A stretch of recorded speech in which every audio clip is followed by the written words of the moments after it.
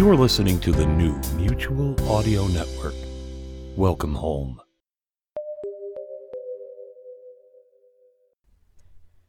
The following audio drama is rated PG-13, suggesting that all children under the age of 13 should listen accompanied with an adult.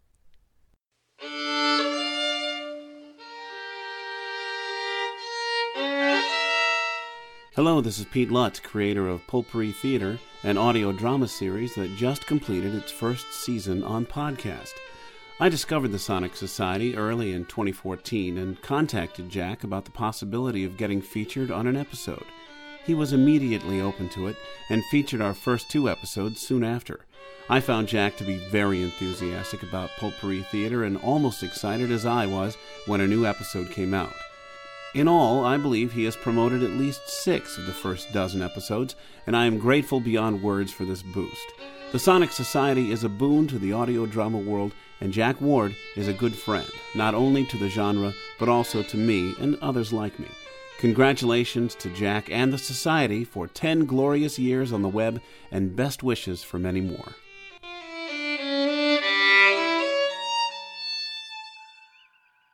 Now, let me get this straight, amigo. It's almost identically what the policeman said. Excuse me? Oh, don't mind me.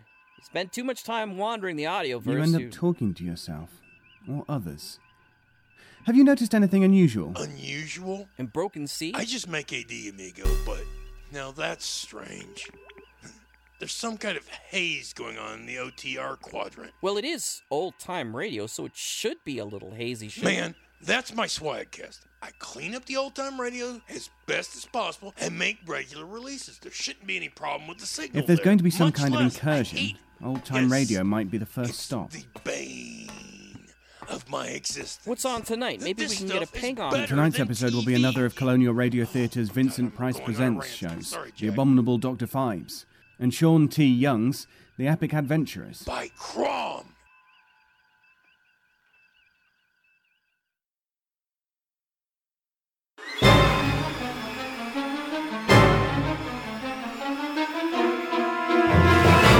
One of Hollywood's most famous and scariest actors, Vincent Price, made a name for himself in classic mysteries and thrillers throughout the 1940s, 50s, and 60s. Now, the Colonial Radio Theater on the Air, in association with Blue Water Productions, brings you Vincent Price Presents. We'll be featuring stories of horror and suspense inspired by some of Mr. Price's most famous films, as well as creating new, frightening tales with the assistance of his estate.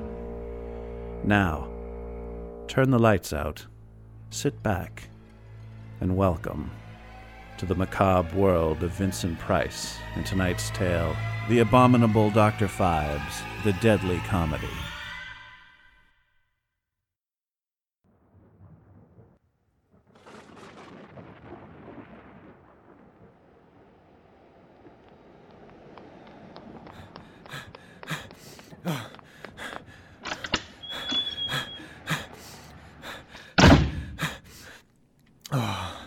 Evening, Mr. Wolf. Oh, Rossiter, you blithering bloody idiot! You scared the life out of me. Oh, sorry about that, Mr. Wolf. Just doing a few repairs before we open again on Monday.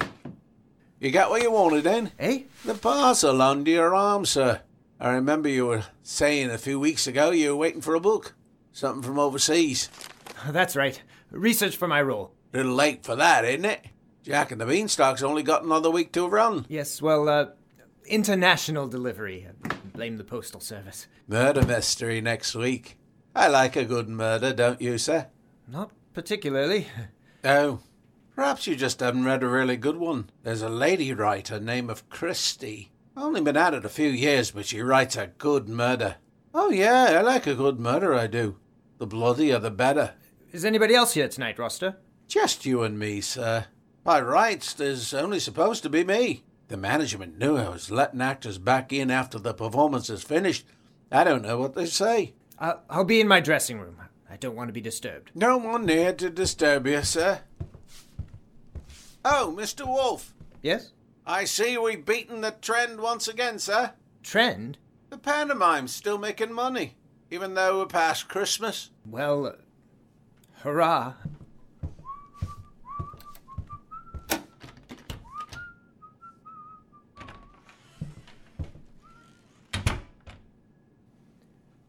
Now then. Good God. This is it! This is it! Where is it? Where's the name? Oh, it's here! I never thought, never dreamed! Oh, if only Phibes were here now, what would he say? An excellent question, Carl. What would I say? Phibes? Where are you? The mirror, Carl. Mirror? Look in the mirror. What do you see? I see myself. Just myself. Look again. Now what do you see? No. It's impossible! They say an eye for an eye will make the whole world blind. I have something more permanent in mind. The world is about to end, Carl. For you.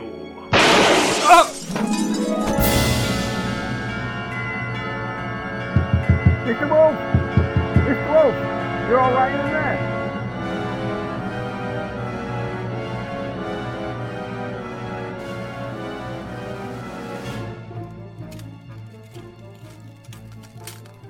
It's some sort of a trick mirror, sir. What? The mirror, sir, what's left of it. You look at it from this angle, you can see your reflection. That's how mirrors work, Sergeant. Yes, sir, but if you turn your head just a little, you can see right through it, into the next room. So Carl Wolf must have seen this. 3 heads. Mannequin heads with 1 eye each. Well, the centre head has only 1 eye because someone in the next room fired through it. Massive wound in Wolf's head, see? I've seen it, thank you. But look at the exit wound on the backside. Where? Backside of his head, sir. Oh. It's massive. Be honest, sir. Have you ever seen a hole this big? Look, I can wave at you through it. Thank you, Sergeant. That'll be quite enough. And look at the tongue on this one. Tongue? The mannequin head. It's a curly strip of paper. Oh, hang on. There's something written on it. We will meet at the river Styx when the time is right. What do you suppose that means, sir? Not a clue. It's a mystery inside an enigma wrapped in a something bloody annoying. You there, what's your name again? Rossiter, Mr. Pike. It's Trout. Inspector Trout. Who uses the dressing room next door? No one, sir. Originally it belonged to the goose. Goose? The goose that laid the golden egg, sir. In Jack and the Beanstalk. Yes, of course. But he complained about having trouble with his pipes. Sore throat? Radiator, sir. He said there was so much steam in there his goose was almost cooked.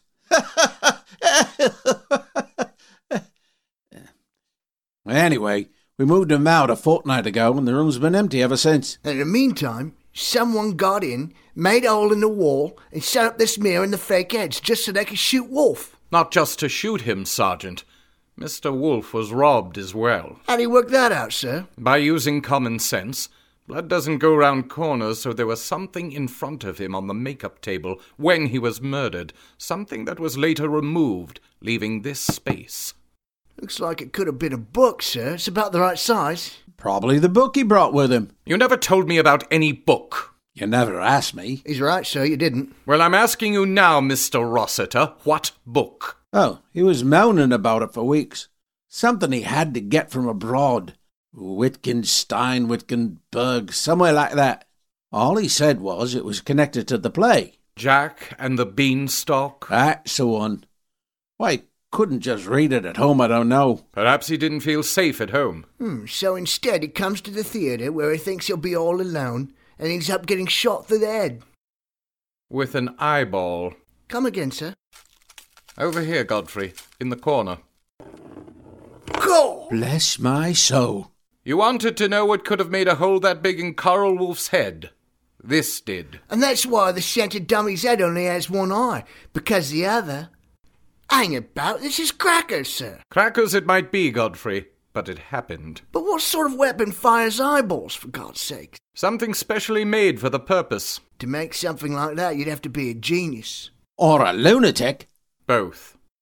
Someone you know, Inspector? I doubt it, Godfrey. I very much doubt it. But there was one man. He was before your time. He killed more than 12 men, and not one of them in any way you'd call straightforward. All his murders were quirky, macabre. But it can't be him. I suppose if you're so certain, it must be because he was hanged, sir. No, he wasn't hanged. The last time I saw him was in Egypt. Egypt? Egypt. He on a raft sailing down a long-forgotten river, with his dead wife next to him. Sounds like a bit of a peculiar character, sir. Peculiar doesn't begin to describe him. He was obsessive, completely depraved, and far and away the most evil individual I've ever encountered. And yet, you're sure it can't be him? No, it's impossible, just impossible. He got what he wanted, and everyone who stood in his way is dead. He'd have no reason to come back. But who is he, sir? Fellow by the name of... Phibes. Dr. Anton Phibes. And I can assure you, he is responsible for the murder of Karl Wolf. Yeah, you just can't walk in here. It's theatre's private property. He's not with you, is he, Inspector? He is not, but I'd like to speak to him all the same. I'm interested in meeting anyone who's got an opinion about Phibes, and right now, I'm more interested than ever. Most kind, Inspector Trout. We haven't met before, have we? I feel certain you would have remembered. Yes, I dare say I would have. All right then, mister, just who are you? My name is Thanatos. Thanatos. Sounds foreign. Haven't you got work to do, Rossiter? Please yourself. Fella tries to help. Look at the thanks he gets. I pay my taxes too, you know. I like a good murder. Thank God for that. You were saying, sir? I believe Mr. Thanatos was about to tell us all about himself, Inspector. Who I am, gentlemen, is not as important as the help I can provide. Help? Who says I need help? Twice you have pursued Phibes. Twice he has escaped. You deny this? I don't deny it, but that doesn't give you the right to walk in on a police investigation and act like you're taking charge. Not taking charge, Inspector. But I expect you to follow my guidance at all times. Oh, yes, sir. And how would you like to be giving that guidance from a jail, sir, while you're facing a charge of obstructing the police in the course of an investigation? I think, Sergeant Godfrey, that your Superintendent Waverley might have something to say about that. Waverley?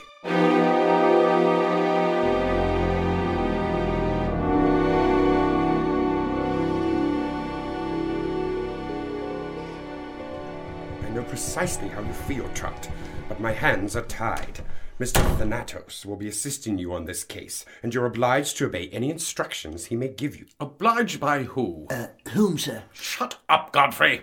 Mr. Thanatos here isn't a police officer. He isn't even English. What gives him the authority? Our government. That's whom.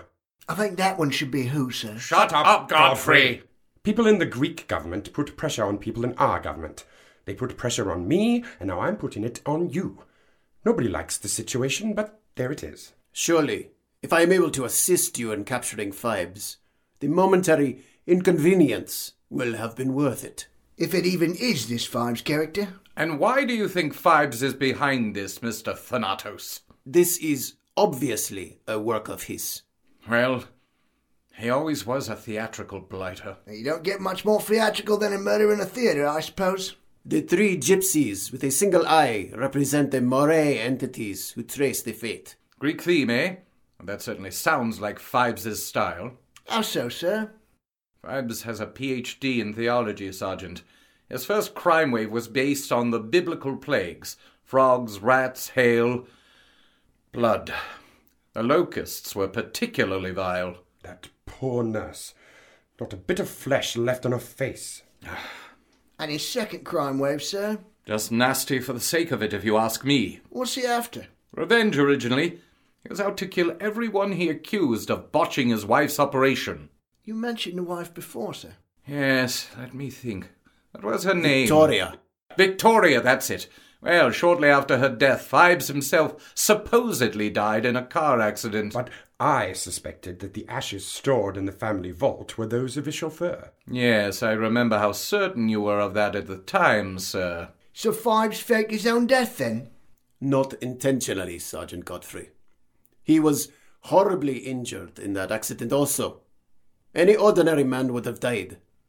But He was motivated by his all-consuming love for Victoria. Most of the time, Phibes wore clever makeup to disguise his appearance, but I caught a brief glimpse of his real face. Horrible. There was almost nothing left of the man, and he'd lost the ability to speak, through his mouth anyway. Come again, sir. Phibes invented a device which, when inserted into his neck, enabled him to communicate. I don't think I've heard anything stranger than that voice. Like a gramophone recording that could talk back. And with better manners and a broader vocabulary. After he'd done away with most of the doctors he was after, Phibes went into hiding for 3 years. When he reappeared, he left England bound for Egypt, convinced that the waters in some lost temple could bring his beloved wife back from the dead. The Lake of Eternity. Sounds crackers to me. You may call it crackers, Sergeant Godfrey. I would call it selfishness. As you like, Mr. Thanatos. And what happened in Egypt, Inspector? We can't say for certain. Trout and I went out there, determined to bring him to justice in a British court of law. We had an outstanding warrant, you understand. But he eluded us once again, even with the superintendent's invaluable assistance. All right, so say for the sake of argument it is Phibes. What did he want with Coral Wolf? The man was an actor, for God's sake. That's hardly like killing a real person at all. Wolf was more than an actor, Inspector Trout. He was a scholar, a traveller, an aesthete. All-round Renaissance man, eh? In his arcane studies at the universities of Miskatonic and Wittenberg, his path crossed that of Phibes more than once. It is entirely likely that he may have come across some work that related to the Doctor's perverted obsessions. It's the book, Jack and the Beanstalk. Jack and the Beanstalk? It's a children's story, sir, about a boy who buys some magic beans. I know what it's about, Sergeant. But what does it have to do with Wolf's murder? Perhaps a good deal, Superintendent Waverley. What became of this book? Phibes took it. I mean, the person we imagined to be Phibes took it. God alone knows why. God alone. You realize that many traditional tales have their origins in ancient legends, and those legends frequently possess more than a grain of truth. Jack and the Beanstalk? No one truly knows the origin of this story. But you are no doubt familiar with the story of Prometheus, who stole fire from Zeus. Of course, of course. Compare it with the story of Jack, who took the giant's riches. You see the points of comparison? Yes, very clever, but I don't see why that would interest Phibes. No, nor do I. Ha! And you're the bloke who's supposed to be advising us? Very valuable your insight is turning out to be. One thing I know for certain, Inspector Trout. This murder is an invitation. Phibes wants you to go and meet him. Meet him? I should bloody... Coco! Look, Thanatos, your hypotheses are very interesting and presumptuous, but... The message he left specifically for you. We will meet at the River Styx when the time is right. Oi, how'd you get hold of that? By removing it from your pocket, Sergeant Godfrey. A policeman should be more careful. All right, now that you've got it, what does it mean? We are in London, yes? Obviously. When he writes the River Styx, he means the River Thames.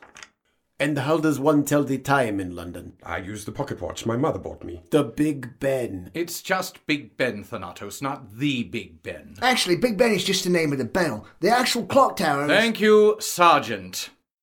All right, then. Assuming Phibes means we're supposed to meet him on the Thames, underneath the Big Ben, at what time would that be? Can't you see what is in front of you?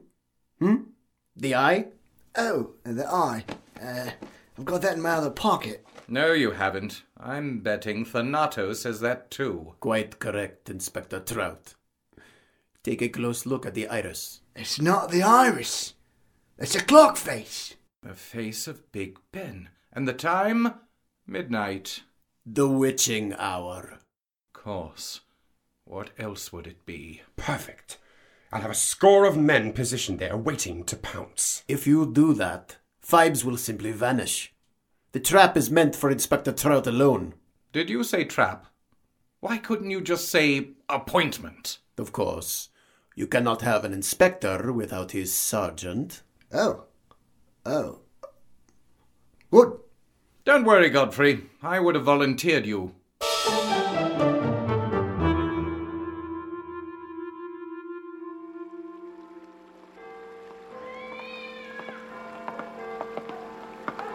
I'll say this for our friend, Inspector. He certainly has more stage presence than the victim. Thank you, Sergeant Godfrey. Don't get too smug, Thanatos. We're following your crazy theory for the lack of anything better. Still, I'm not happy. He isn't. I don't like people I don't know thinking they can tell me what to do. Be fair, sir. You don't much like people you do know thinking they can tell you what to do. I am just trying to make it plain, Sergeant, that Mr. Thanatos shouldn't expect me to trust him. It is a mutual feeling, Inspector Trout. I wouldn't trust the two of you handling this either. You certainly seem to know a lot about Fibes for someone who just showed up out of nowhere. Let us simply say we are old acquaintances. No, Thanatos, let's not simply say that. I'd like to know what you and Fibes... Sir, listen. Midnight. The witching hour. Stop calling it that! So, it's midnight, and no sign of Fibes. Now what? On the river. A gondola. But that can't be Fibes piloting it. It's a woman. Victoria Fibes, perhaps? Victoria? No, it is not Victoria. It is Valnavia. Her as well. This just isn't my night. Who's Valnavia? God alone knows. Fibes' servant. But what she is, that's another question. What she is? I saw her die, Sergeant. The victim of one of a master's ghastly traps. She just burned away under a stream of acid. But when I caught up with Fibes in Egypt, there she was again. With a pretty girl like that helping him, makes you wonder why he'd even want his missus back. Insolent dog! Sorry, sir. By rights, Thanatos, I should arrest you for assaulting an officer. But if you did, we'd lose track of Valnavia. After her! She's heading into that tunnel. See the sign? Abandon all hope. I couldn't imagine a more appropriate place for such a line than under the Houses of Parliament. She is playing the part of Charon. Charon who? Charon, sir, the ferryman to the underworld. Oh, right. Well, I suppose we should follow her then. Very well, Thanatos. If Valnavia's here, I believe Fibes is involved. Your confidence is most gratifying, Inspector Trout. I just wish he wasn't, that's all. Weren't, sir. I wish he weren't. Shut up, Godfrey. So what comes next in these mythological books of yours?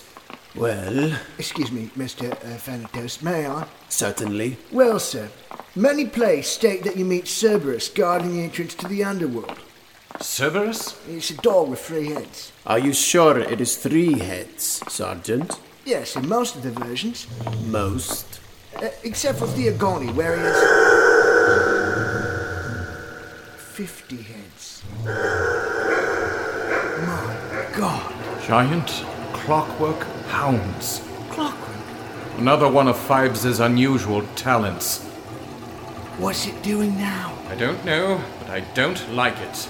This sculpture will explode into flames at any second. What? Inspector Trout, forgive my manners, but this is not a time for politeness. Here, let go of me! Don't push!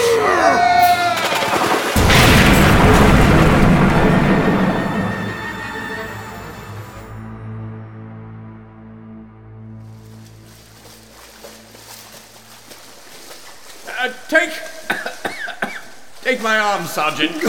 My arm.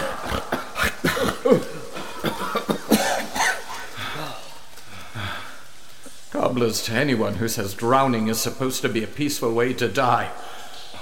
This is disgusting. I feel like a trout going down the river. I know what you mean. No doubt there's some fishy business going on down here. Listen, you hear that? I hear it. but I can't explain it. Sounds like jazz music, sir. Why would someone be playing jazz in a tunnel underneath the Houses of Parliament? I'm betting it's another one of Phibes' creations. A jazz band? Dr. Phibes' clockwork wizards, he called them. I saw them in his home in London, and he had another lot in his Egyptian lair. Well, I suppose it's less ominous than a siren sound. What happened to Thanatos? Not sure. I suppose he must have been burned. So, what do we do now? Now, I suppose we follow the music. Come on.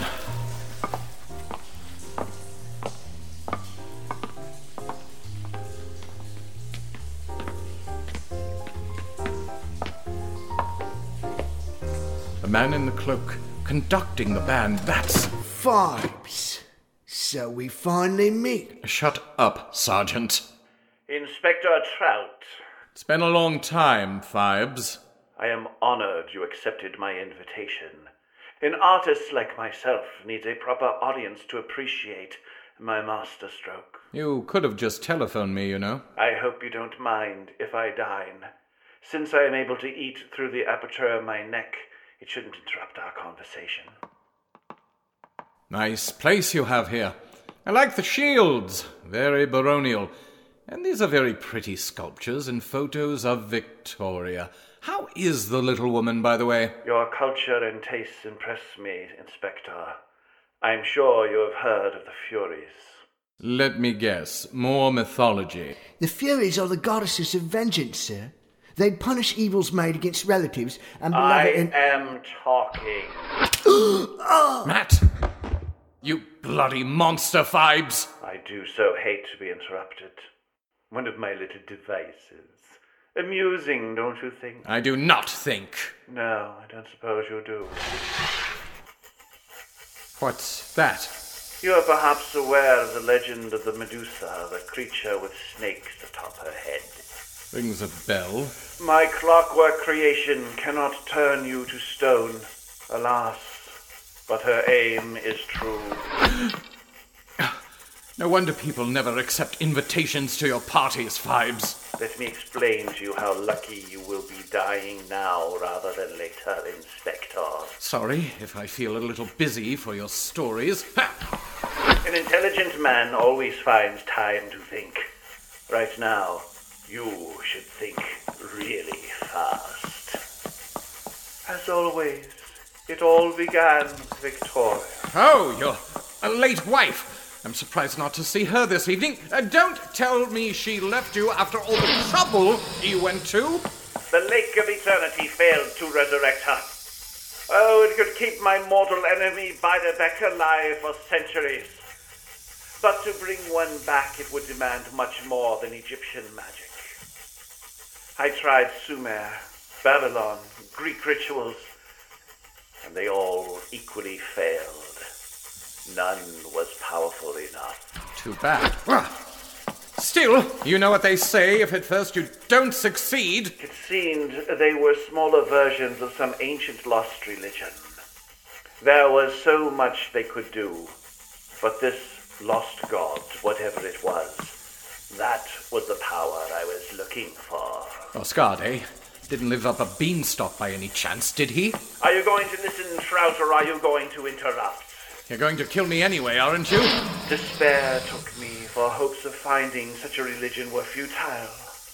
Until I read an article by that dreadful butcher Vesalius. An article about different types of virus. Vesalius, the one doctor victim you failed to kill. He is very well, by the way.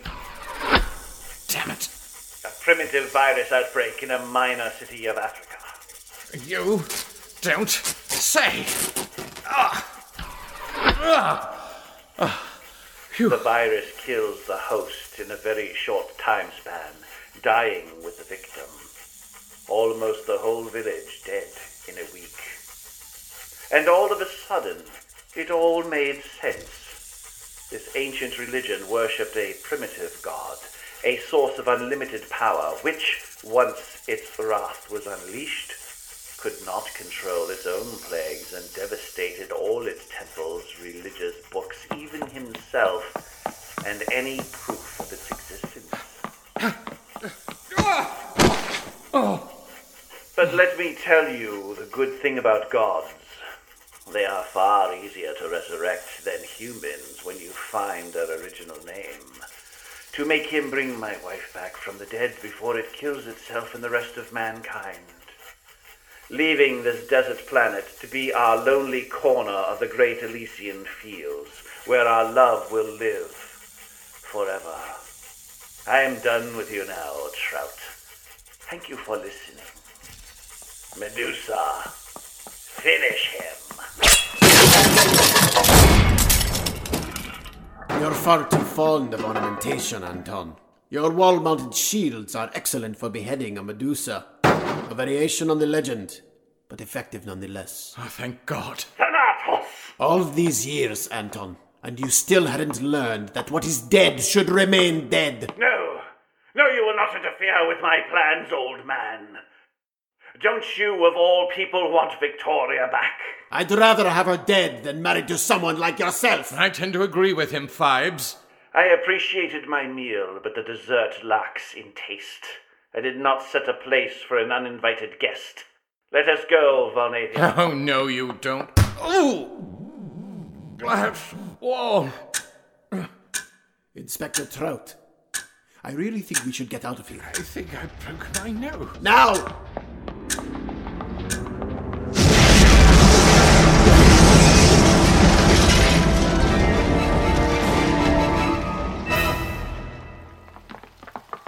He knew you. He knew you!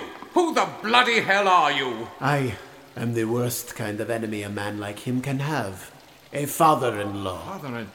And you're Victoria's... My past doesn't matter now. Phibes is gone. We've lost him. And he already has the god's name. Nothing in the world can stop him now.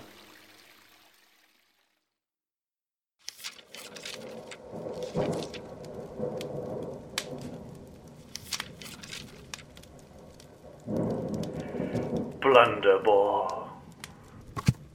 Blunderbore!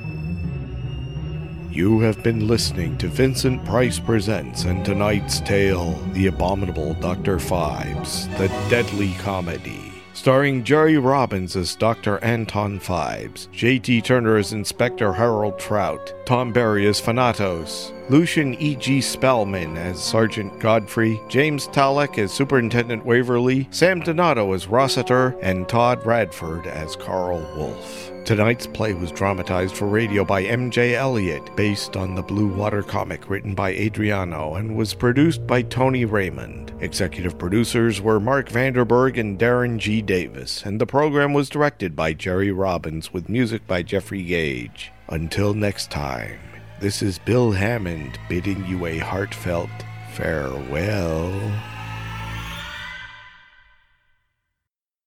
Vincent Price Presents is under a copyright by the Vincent Price Estate and Darren G. Davis. Audio production copyright by Colonial Radio Theater on the Air. The Epic Adventurers by Sean T. Young.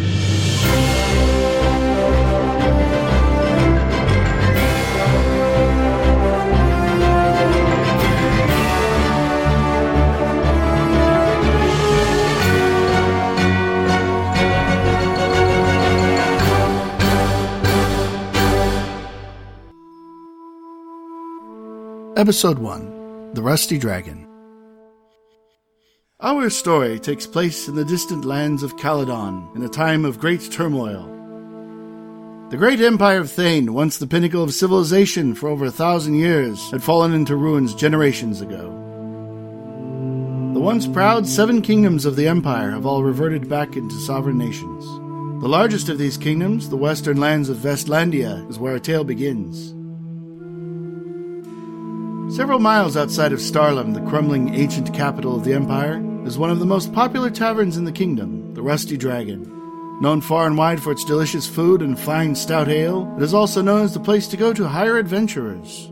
Mercenaries, wizards, rogues, warriors, and adventurers of every race, color, class, and culture come through the doors of the Rusty Dragon, all seeking fame and fortune. Hey, well met. Yeah. Well, as I live and breathe, if it ain't me favorite barbarian, Mr. Rothnar. Well met, sir. Well, greetings and well met, Bruce. I see you got the Iron Dragon statue out front repaired. How's business? Not bad, not bad. But much better since you bashed in the heads of that ogre gang used to extort the tavern, I dare say. Yeah, that was fun. Good times, good times. Hey, I reserved the drafting table, you know, the big round one in the back. Certainly, sir. Putting a party together, are we? Yeah, yes and no. You got a patron wants us to help him out on some deadly mission. Word's been out on the streets for a while now, you know, typical places, Thieves Guild, Black Market, the maid schools, temples, Warrior Academy, Adventurers Old Folks Home. Oh, and by the way, set us up a tab. My patron's gonna be footing the bill on this one. Very good, sir. Certainly, sir. I'll bring around a bunch of tankards of ale, some bread and cheese, a roast boar. How's that sound for starters? Yeah, sounds great. Now, leave the keg. Oh, and bring out a shitload of those pasties. You know, the ones with the curry. Gods, I love those things.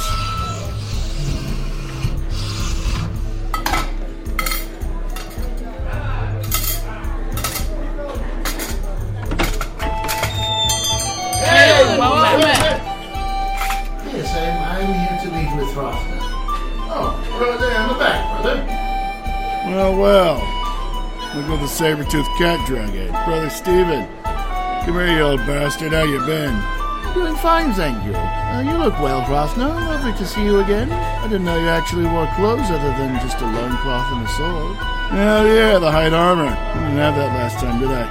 Yeah, I killed a dire bear a while back. Skin as tough as nails. And look at you with all those fancy robes. Moving up in the church, are you? I'm a full priest now, just under High Priest Ostentine. However, I still retain the title of brother since I'm in the Order of Adventuring Clerics.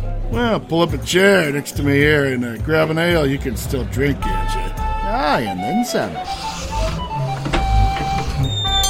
Hey, well met. Whoa, what the hell's is that? Some sort of savage by the looks of him, I suppose. You be Rothnar? Ah, that I am. Let's see. Dark skin, ritual scarification, fancy feathers. I'm gonna go out on a limb here and guess you're not from around these parts. I'm guessing Ferelon or Borada Hatuk? Yep, Borada Hatuk, from Kingdom of Hasamatapela. You been to Borada Hatuk?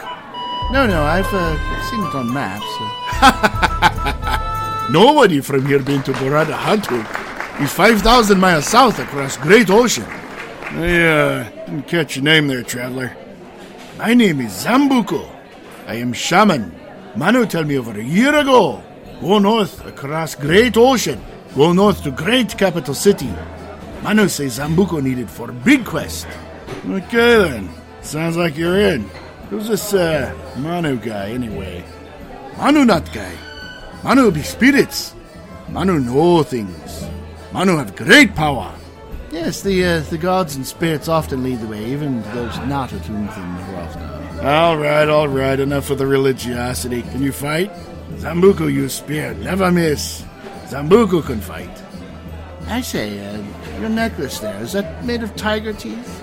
No tigers in Borada Hatuk. Lion teeth. Lions, lizardmen, trolls, dinosaurs, Mokele and Bembe, Gru, hyenas, giant frogs, baboons, snakes, taras. Everything will kill you in Borada Hatuk. That is why even shaman are fierce warriors. But no tigers in Borada. Hey, well met. Excuse me, is this the Rusty Dragon?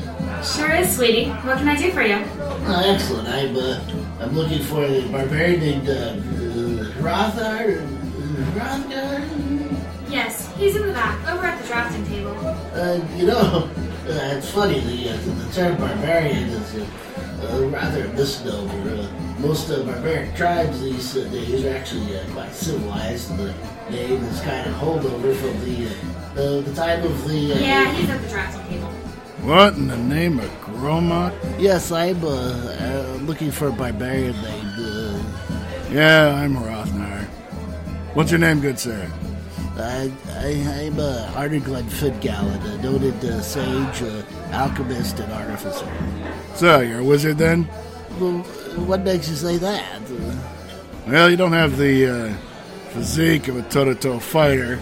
And with the glasses and the funny hat and all, I figured you're a wizard. You have that kind of bookish look. Well, I'm not a wizard as such. Whereas a wizard draws their knowledge and potency from the arcane power that flows through the cosmos, I observe the motions of the celestial bodies and their relationship to the certain astronomical and mathematical formulas, which... Yeah. Okay, so pretty much you're a wizard for all intents and purposes. Arnon, Goofy, what the hell was your name again? Arden Glenfidgallen, noted sage, alchemist, and artificer. Parents couldn't decide which letters to use, so they just used them all, huh? Anyway, Arnie, what can you bring to the party? Well, I am a genius, and I have an encyclopedic knowledge of almost everything adventure-wise. Well, what can you do in combat? You gonna swing a book at someone or cast a spell at them? Well, I don't cast spells as such, but I do have a large arsenal of potions, contraptions, and devices to befuddle, ensnare, confound, and defeat the enemy. In fact, one of them I am especially fond of. The flask of the salamander actually allows me to turn into a nude. Okay. So you're a gadget man. Sounds good. Pull up a brew. Well, thank you, good sir. I don't drink alcohol, as it impairs the mind and the motor functions, and I can't have the cheese. I'm lactose intolerant. Bind me all up and give me gas, which is a dangerous combination with some of my inventions. And I have to have the gluten-free bread. I have irritable bowels. Oh, and, by the way, I hope if we're going into any dungeons, that there's no dust or just play havoc with my allergies. And I hope there's no spiders or spider webs. I have a dreadly case of arachnophobia. How did you survive into adulthood? Well, I'm a genius. Hey, well met. All right, hey, Steven, check out these two honeys coming our way. Oh, yes, they seem rather nubile. Oh, thank the gods. This party was turning into a total sausage fest. Hey, ladies, hail and well met. Well met. So you must be Hrothgar. The name is pronounced Hrothgar. Hrothgar? No, Hrothgar. You're saying the same thing I am. You can't tell the difference between Hrothgar and Hrothgar. Hrothgar. Never mind. So, you ladies come to join our little party then? That we have. I am Shalina, sword maiden from the kingdom of New Osland. And I am the sorceress Wakia. I hail from the elven forest near the ruins of the ancient kingdom of Tandost. Nice. Hey, what is it with you female adventurer types and your armor anyway? What do you mean? Well, like for instance, you've got these giant-ass shoulder guards, spiked metal breast covers, chainmail bikini bottoms, high leather boots, not much else. Love those boots, by the way. Don't you think it's sexy? Well, yes, it's sexy.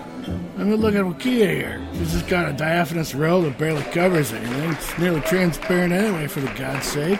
Really, Steven here doesn't take his eyes off her since she's walked in. Dryad silk. It never creases or tears. I'm also wearing a crystal amulet. You said I just have my robe. Dryad silk. You that as a maid, doesn't it just shout out, "Hey, orc, come and stab me in my bare midriff. I got all my vital organs here." I wear this kind of armor for mobility and comfort. Why take a blow when you can just dodge out of the way?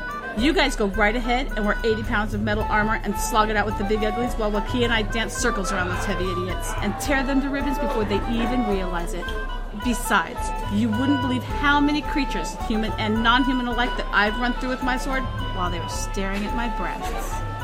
Sex can be an armor all by itself. I've never been hit yet.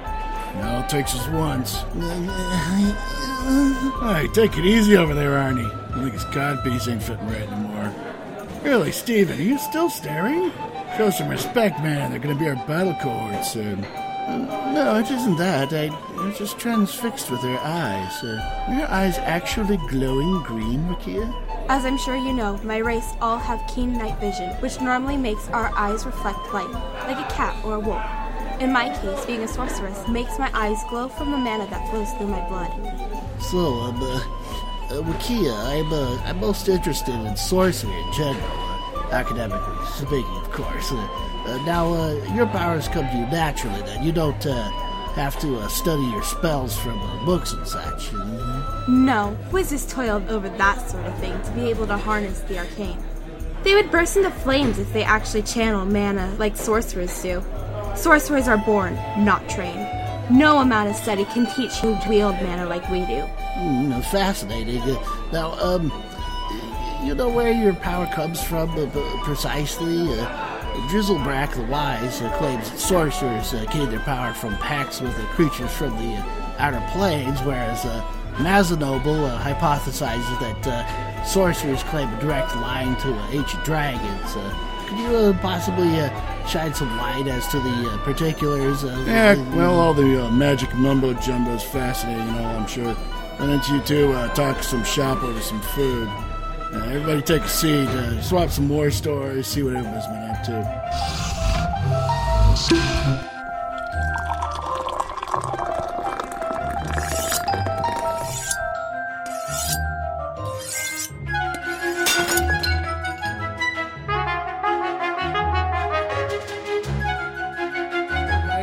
Circled around and we go looking in there, and so the fortune teller steps out of her wagon. Looks like she's gonna start casting a spell. A trigger-happy archer, this dude named Blackmoon, sinks 2 arrows into her chest, nearly kills her. So we take off and come back to their camp the next morning. Brother Stephen here, ever the diplomat, finds a caravan leader, and the first thing out of his mouth is, "Sorry we shot your mom." No, it didn't quite happen that way exactly. Blackmoon, huh? We had this guy named Bloodclaw in our last group. Remember him, Wakia? Poor bastard fell right down some kind of ventilation shaft in the last dungeon. Wakia cast a fly spell and went down a few hundred feet to find him at the bottom. There wasn't enough of him to bring back up, so there he remains. Oh, brutal. Hey, you ever notice those guys with the made-up names like that always seem to be tools?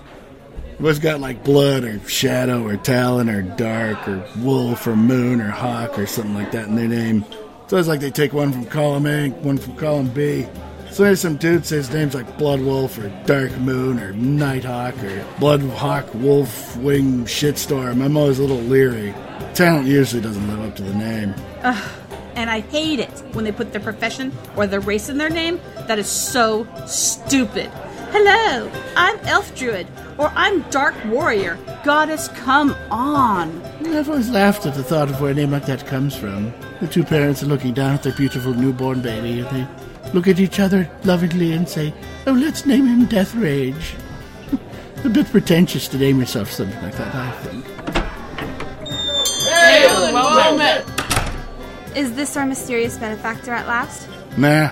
Hey, Steven. It's the guy Mr. Spooky here with the hooded cloak and the black mask. Well met, stranger. I am Rothnar, leader of this merry band. What might you be?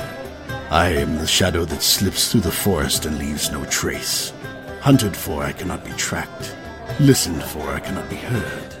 My twin blades thirst for the blood of my enemies, and they are legion. Arrows from my mighty bow fly swift and true. None can match my skill. Not much for timeliness, though. Well, if you live up to that, then you're more than welcome to join us. What's your name there, Ranger? I am known throughout the land as Shadow Wolf. He's got 2 of them in there. What's so funny? Hello again, darling. It's been far too long. Look at me, gets the naked chick. Maybe there is something to this whole naming thing. Well, the name Bloodclaw is free. Hey, well met. Alrighty then, let's get pressed. Good lords, it's a beard with legs. Worse, it's a dwarf. Where's the ale? When we start clearing some skulls, lads? Don't mind if I do. Well met, friend dwarf. I am Rothnar, and this is our company. Frodek Grimguzzler, at your service. Havax will travel, as long as there's ale. All right, you two. Well, take a seat. The patron's supposed to be here soon. Hail and well met! Ah, speak of the devil. Well met, Rothnar and assembled party. Looks to be a hale and hearty crew. Allow me to introduce myself and let you know the reason why I've summoned you all here. I am Sir Reginald Greybeard of the Imperial Guard. I served the Imperial line faithfully for 58 years until the death of the last Emperor. Yes, that would have been Emperor Faustino Thade II of the year of 1257 AE, if I'm not mistaken, which I'm sure is not the case. Yes, as you say, 1257 in spring, I seem to recall. Since then, I have wandered this entire continent looking for a way to find some peace. Wait a minute. I hate to interrupt you, but the numbers don't add up. It's 1423. I know some of the other races like elves and dwarves can live to be several hundred years old, but that would make you... 249, yes. That's impossible, even in Borada Hatuk. You look no older than a man in your 70s. That brings me precisely to my point, ladies and gentlemen. As I said before, I have roamed this land seeking peace. So I have decided where I have failed alone, perhaps a seasoned team of stalwart adventurers such as yourselves could lead me on this last and hopefully lethal mission. You say hopefully lethal, as if one of the goals of the quest is that one or more of us dies? Oh, most certainly. But I think you will misunderstand my meaning. When I say that I hope someone dies in our quest, the person that I hope to die is me.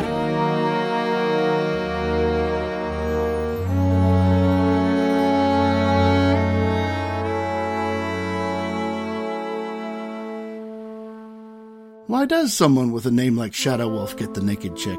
Is he all that, or is he just hype? Did Arden Glenfingallen pack a potion to keep his allergies in check? Will they have enough ale to keep the dwarf from trashing the place? Who is this Sir Greybeard, and why does he want to die? Is it his destiny, or is he nuttier than a Salcidian fruitcake? And how many of our adventurers are doomed to Sir Greybeard's fate as well? Tune in again next time for these answers and more in the next chapter of The Epic Adventurers.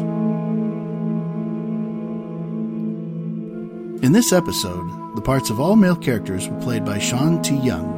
Shalina was played by Sherry Young, and Wakia was played by Willow Young. Additional voices were supplied by Esme and Malcolm Young. The music tracks Take a Chance, Ritual, Call to Adventure, Master of the Feast, and Greta Sting were from Kevin MacLeod at Incompetech.com, with other music from Peter Keister at https://soundcloud.com/Keister. Various other sound effects were from www.freesound.org. Follow the Epic Adventurers on Facebook, Twitter, Tumblr, and SoundCloud.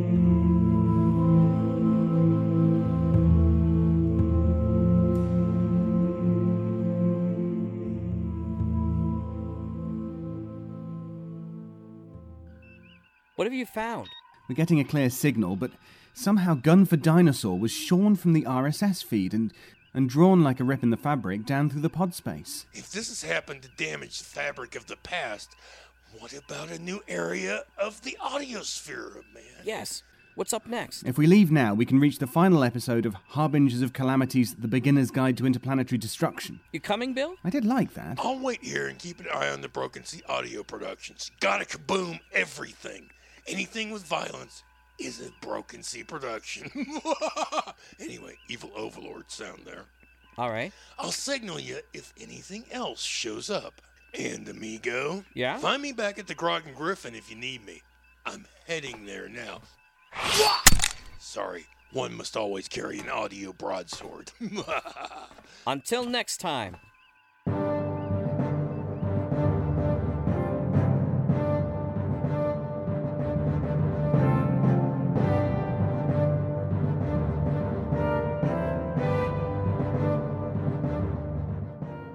The Sonic Society Season 10 is written and produced by Jack J. Ward and David Alt, with original music provided by Sharon B. at sharonb.com. All features, interviews, and audio drama shorts are owned completely by their originators and provided to the Sonic Society through Creative Commons licensing. The Sonic Society itself originates from Halifax, Nova Scotia, Canada. Tonight's guest star was Bill Holweg from Broken Sea Audio Productions.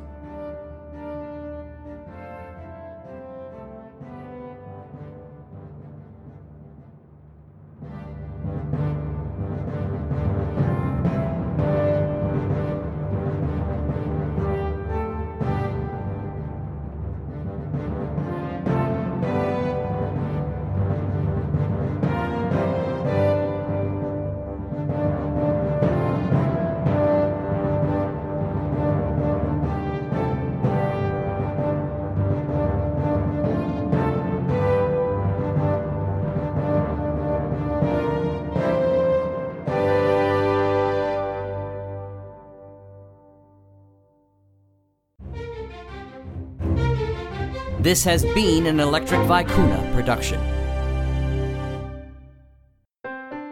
You are listening to the new Mutual Audio Network. Welcome home.